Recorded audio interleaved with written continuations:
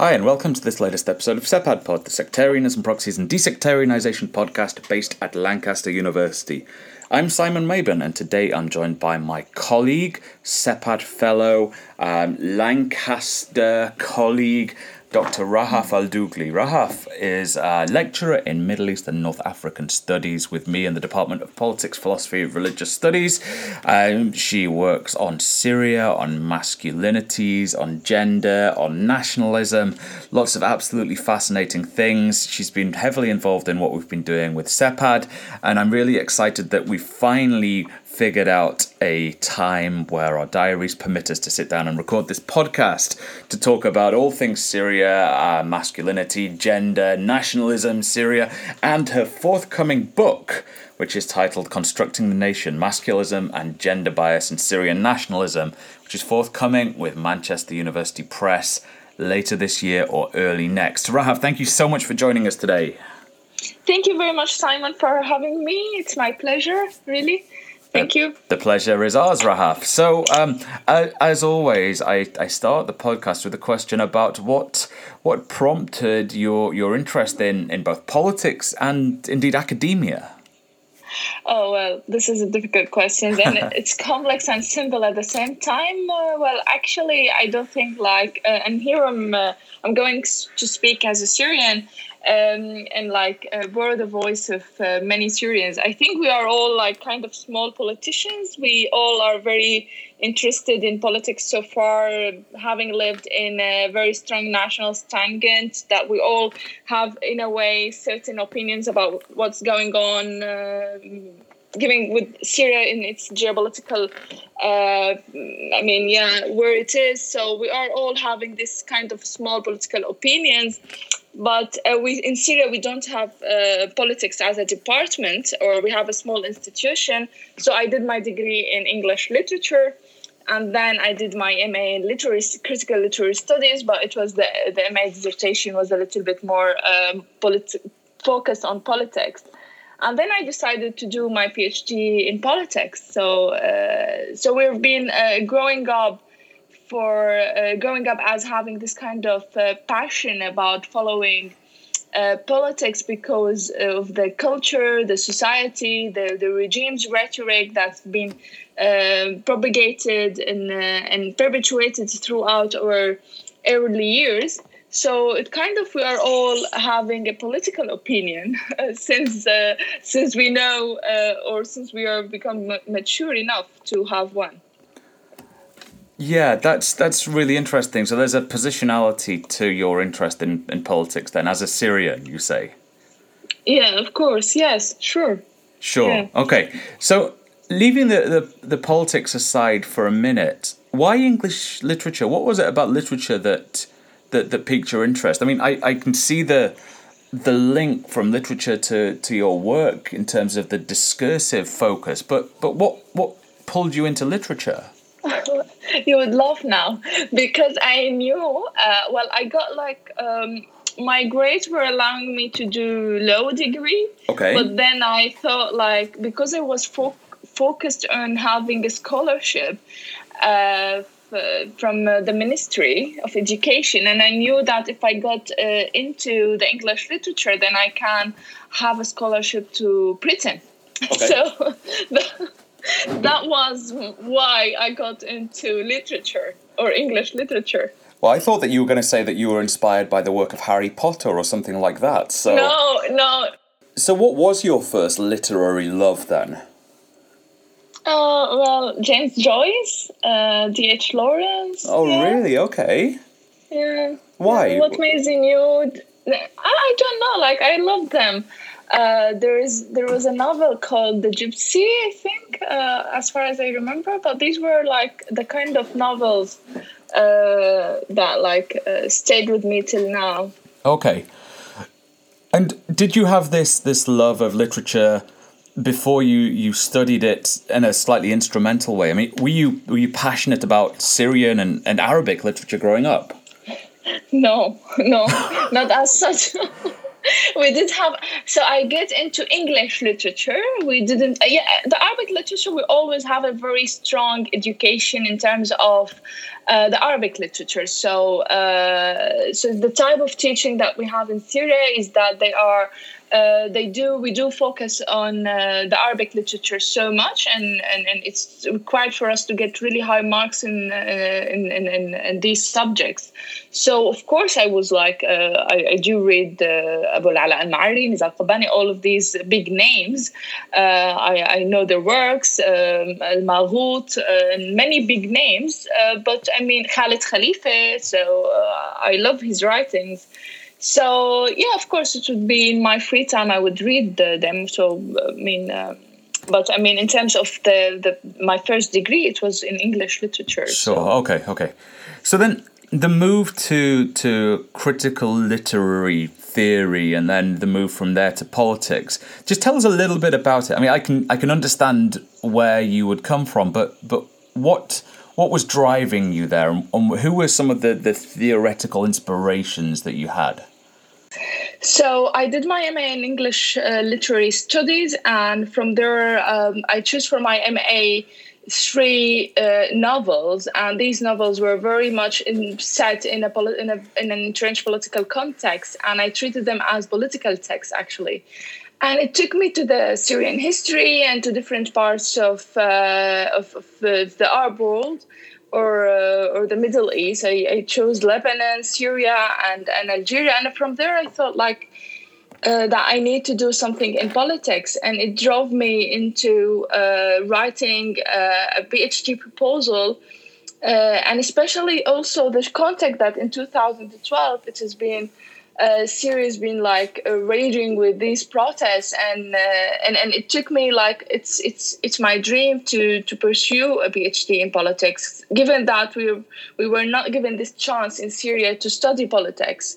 So I think that it was both driven by the time, the context that we were living in, the Arab Spring, and also my interest in analyzing novels, culture, religion, and also the relationship between politics and these kind of social, cultural, and different contexts, and how they do interact with each other. That's amazing. It's really interesting hearing you talk about that. I mean, it's politics broadly defined rather than the traditional, rather stale political parties, perhaps. Well, yeah, definitely. I mean, we don't have political parties in Syria as such. Yeah. Not have a kind of developed political parties. We do have only one. And this kind of invites you to, or kind of intrigue you to study that, to understand that from not only someone who has lived there, but someone who also needs to understand the theories behind this authoritarianism. So there's so much going on there, and I guess that all comes out in the work that you're doing on broader understandings of politics in Syria, on authoritarianism, nationalism, masculinities, gender. All of this comes together in your work and helps us to understand contemporary Syria in a much more holistic way. But I wonder, can you tell us just a little bit about the PhD, and then we'll go on to looking at some of the things that you've done after that. And it's worth stressing that I guess your PhD is your forthcoming book with Manchester. Yeah, that's true. Yeah, I was drawn initially to the subject of nationalism when I was since I was in Syria. It's always brought me to ask these kind of questions: what is belonging? What is identity? And why there are certain definition of who deserves to be Syrian, especially when you are living under a very, strong national standard, and the way that this has been strong indoctrination since you are in a primary and secondary school. And it's always brought me to ask, where do these values or ethos or national sentiments come from? So I did my PhD in nationalism, understanding the way that nationalism or the way Syria is imagined in these political and philosophical texts texts going back to the 19th and early 20th century, and how it defined and how the regime has instrumentalized or constructed these notions and borrowed these notions from certain ideologues to cultivate certain national identity and belonging. So Rahaf, can I stop you there for a second? There's so much interesting stuff coming out of that. I wonder, can you just put a bit of colour to what you're talking about in terms of who are the ideologues that you were looking at and what are the texts? Yeah, I looked at 3 Syrian thinkers two of them were considered the fathers of Ba'athism, and their works were available and archived. And another one who is Sati al-Husari, who is considered widespread, is considered the father of Arab nationalism. And I studied Ba'athism as in its discourse. I did not go into the party politics, but rather the texts themselves. Something that have been, for example, Sati al-Husari wrote more than 20 books in a very short time in order to propagate what is the idea of the nation. And I think his ideas were more borrowed and kind of also directly had a great impact on formulating the Ba'ath national, or the Ba'ath thought, or the Ba'athism, or Ba'athism in general. So I studied these 3 thinkers, and I kind of debated the origins of their idea, where it is coming from. Is it the Germanic conception of nationalism, or is it the French conception of nationalism? What does it mean to be a citizen? What does it mean to be Vox or Shab or Jamahir or masses, how we were identified at that time? And I did work on gender to see how these thinkers or how these ideologues places women in their texts or in their imagination of the nation. And you see these texts were all written between 1920s and 1960s. And it was a kind of a very uncertain political context at that time. So we didn't have at that time the birth of the modern nation state, but we did have the kind of competing ideologies between Islamism or secularism. And these 3 thinkers, actually, I do believe that they are the 4 kind of the most influential thinkers in terms of their writings and activism in shaping what does it mean to be a citizen, what is the nation, what is belonging, what is identity, what is an Arab, and why we do call it an Arab world. Actually, it does came from there. Amazing. It's really fascinating, and I'm very much looking forward to the book coming out. I wonder, can you just give us a quick sort of synopsis of your findings? I mean, what's the big takeaway message from the book and from the thesis? Well, from the book, I focused only on the construction of masculinism in Syrian nationalism. So I started with defining Syrian nationalism and its characteristics. It's the way that what values, and it was this kind of in their text, how do they define it and how the regime later employ it. And then, of course, it is very masculinist and it is very gendered bias. But I did not go into not about calling for women's rights as such. The book more is focusing on how the man is also constructed in these texts. So I do believe that taking a feminist stance with these books and kind of employ a feminist theory is very important and very critical and needed, actually. But I did take another look at how the man is also a victim of such propagation of such ideology that does not only subordinate women in a way, but also put so much pressure on the man, and it does create a kind of a hierarchical categorization of what does it mean to be a citizen again. And so I looked at songs, I'm looking also at stages about dominating the public space. I'm looking at the constitution. So I'm treating this ideology as and looking at how this kind of ideology that was born in late 20th century, how it does echo have many echoes in the constitutions, in songs, and even political speeches. Fascinating. Can I pick up on some of that then, Rahaf? Because I think there's a lot of really interesting and important stuff that you're doing there with regard to masculinities and gender, and we're seeing that play out, or at least having spoken to you and heard you speak at various events, can see how this plays out in the context of the Syrian conflict. And it strikes me that it's an incredibly toxic way of living, putting aside the conflict, of course, but the toxic form of masculinity that's been cultivated has devastating impacts on all Syrians, or it can do at least. So can you shed a bit of light on what you understand by that, and how you think this particular understanding of masculinity shapes the identities and the performance of identities across Syria right now, please?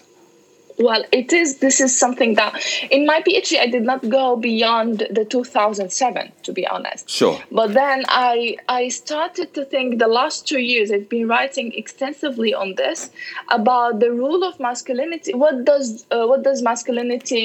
does masculinity do in instigating violence in the Syrian context? And there is often this kind of fixation on understanding or framing the Syrian conflict as something, as a result or as an outcome of certain, for example, sectarian violence or sectarian tension, or is it because of only authoritarianism? But I do think that it's more than this. It's the way that our identity and our sense of belonging has been defined and kind of perpetuated for the last 5 decades, especially when we have a very strong national ideology imposed on us from above. So, for example, there is always this kind of given or naturalized feeling that in order to express your love to the nation, you need to be able to sacrifice and die for the nation. And this is something not only in speeches, or we've been indoctrinated into this since we were in primary schools. We do have, for example, compulsory conscription to 2 Ba'ath-affiliated organizations, Tala'a, which is called the Syrian National Organization for Childhood, which goes through the primary stage, and then also another one, the Revolutionary Youth Union, Al-Shabiba, in high school. So since early stages in your primary, you are actually trained to be a Ba'athi. You are trained to be a masculinist, both female and males. And I think this has shaped how to show our faithfulness to the nation is through subscribing to these ethos. And I don't think there has been a continuation since the late 20th century till now of propagating these ethos, which has in a way instigated violence or normalized militarization in Syria. So I always say or argue that the militarization has not been actually manifested only after 2011. It has always been there, and it has always been normalized in the Syrian culture and society. So, from a very simple example of that, we used to wear khaki outfits for our schools, and kind of a very similar militaristic outfits to go to schools. And this does represent or kind of echo or manifest how the regime, or how the kind of they want us to manifest certain message that we are always ready to fight and sacrifice. That's really interesting. So there's a really strong performative dimension there, you're saying? Yes, of course, yes. Yeah, and it has got more toxic after 2011. But for example, I did write a journal article on national songs up to 2007, and it has always been this kind of toxic. This kind of very masculinist, and here when I say masculine, I don't only mean gender bias against women, or that women are subordinated or having a second place in these songs or in this culture, but more or less I'm also talking about men who don't want to fight, and men who also are feeling the pressure to fight in order to be true to themselves, as being themselves as being how it's defined by the regime as that you should be strong, you should be physically capable, you should be physically trained. And this has been very quite clear in the Constitution, the Constitution of the 1973, where there is much focus in 2 articles on how the Ba'ath Party or the Ba'ath state should train the new generation, or kind of prepare the new generation to be physically strong. Sure. It strikes me that it's all encompassing as well. It captures the youth at a very young age, as you're talking about with the dress, which is sort of all encompassing, a tool of sovereign power, if you will. Yes, of course. Yeah, and as I said before, it's not something that the regime has invented. I mean, this is also links back to these thinkers or these ideologues. Like Saad al-Husari wrote 2 books on how to prepare young children to be military men and to defend the nation. So it's pretty much like in Syria or Iraq. This has been employed by Saddam Hussein, or used by Saddam Hussein and Hafez al-Assad when they came to power. I do think that, for example, now I'm writing 2 pieces on that, and how that the violence or the loyalty that the regime has, or the supporting base that the regime has, does very much link to how nationalism has been mentally or kind of been internalized in the last few decades. So it's become to these who support Assad more about the nation or the national unity that his presence symbolizes than being with Assad himself. So there is also this kind of construction of national identity and belonging impact, in a way, a political judgment. Sure.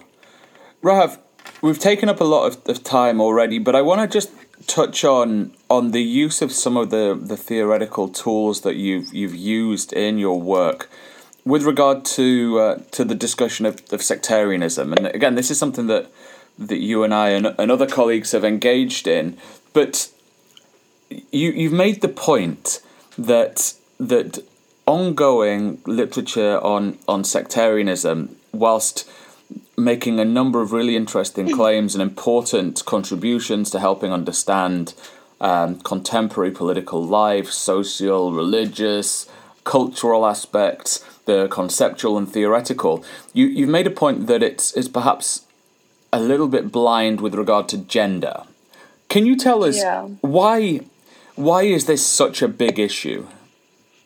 Well, I don't know. I mean, when I started working on sectarianism, thanks to your project, when I was engaging with this, I found that there was very little about talking about that these nations or these kind of states are also presumably, like in Syria or Iraq, they are very secular in the way of. They started as secular states, but then we have this kind of break of sectarianism, and it is, to me, because they've been under a very strong nationalist target, that they were propagation of masculine ethos and values, that we do have violence. So I started to use masculinity as an analytical lens. And when I read the literature on sectarianism, I found out that there is very much blindness to the role that gender plays instigating violence, in sectarianizing the conflict, and actually intriguing men to fight not only to defend their sect, but also to be true to their male identity, or how they've been grown up to believe in themselves as male or masculines, or how the nation or the state has imposed certain definitions of themselves, of even the family, the tribe, the sect. They do have this kind of narratives or narration of how to be true or how to represent yourself. And this is how I saw that there was complete absence of looking at masculinity as an analytical lens or as an explanatory lens. Why do we have this? I think sectarianism as a growing field, it does remind me of nationalism as a growing field in the 1980s, when certain scholars came forward like Nira Yuval Daves and said, like, look, to understand the nation, we should also look at gender. So there has been some work on gender, of course, but there hasn't been this kind of explicit, profound understanding of how gender and sectarianism interact with each other. And so I wrote actually out of anger, and her positionality, my positionality played a role, a piece and a journal article on that, about the conceptual and theoretical limitations to understanding sectarianism in the Middle East. And I hope it get accepted soon and it gets out. Well, having read a draft of that, I think it's a really important piece, and it certainly demonstrates what these types of approaches can add to discussions of sectarianism more broadly. But Rahaf, thank you so much for joining us. We've taken up a lot of your time, and it's been really fascinating talking to you about your work and about the things that are driving it. So thank you. It's been a real pleasure today. Thank you very much, Simon. Thanks for having me. It's an absolute pleasure. Thanks, Rahaf. And as always, thank you for listening. Until next time.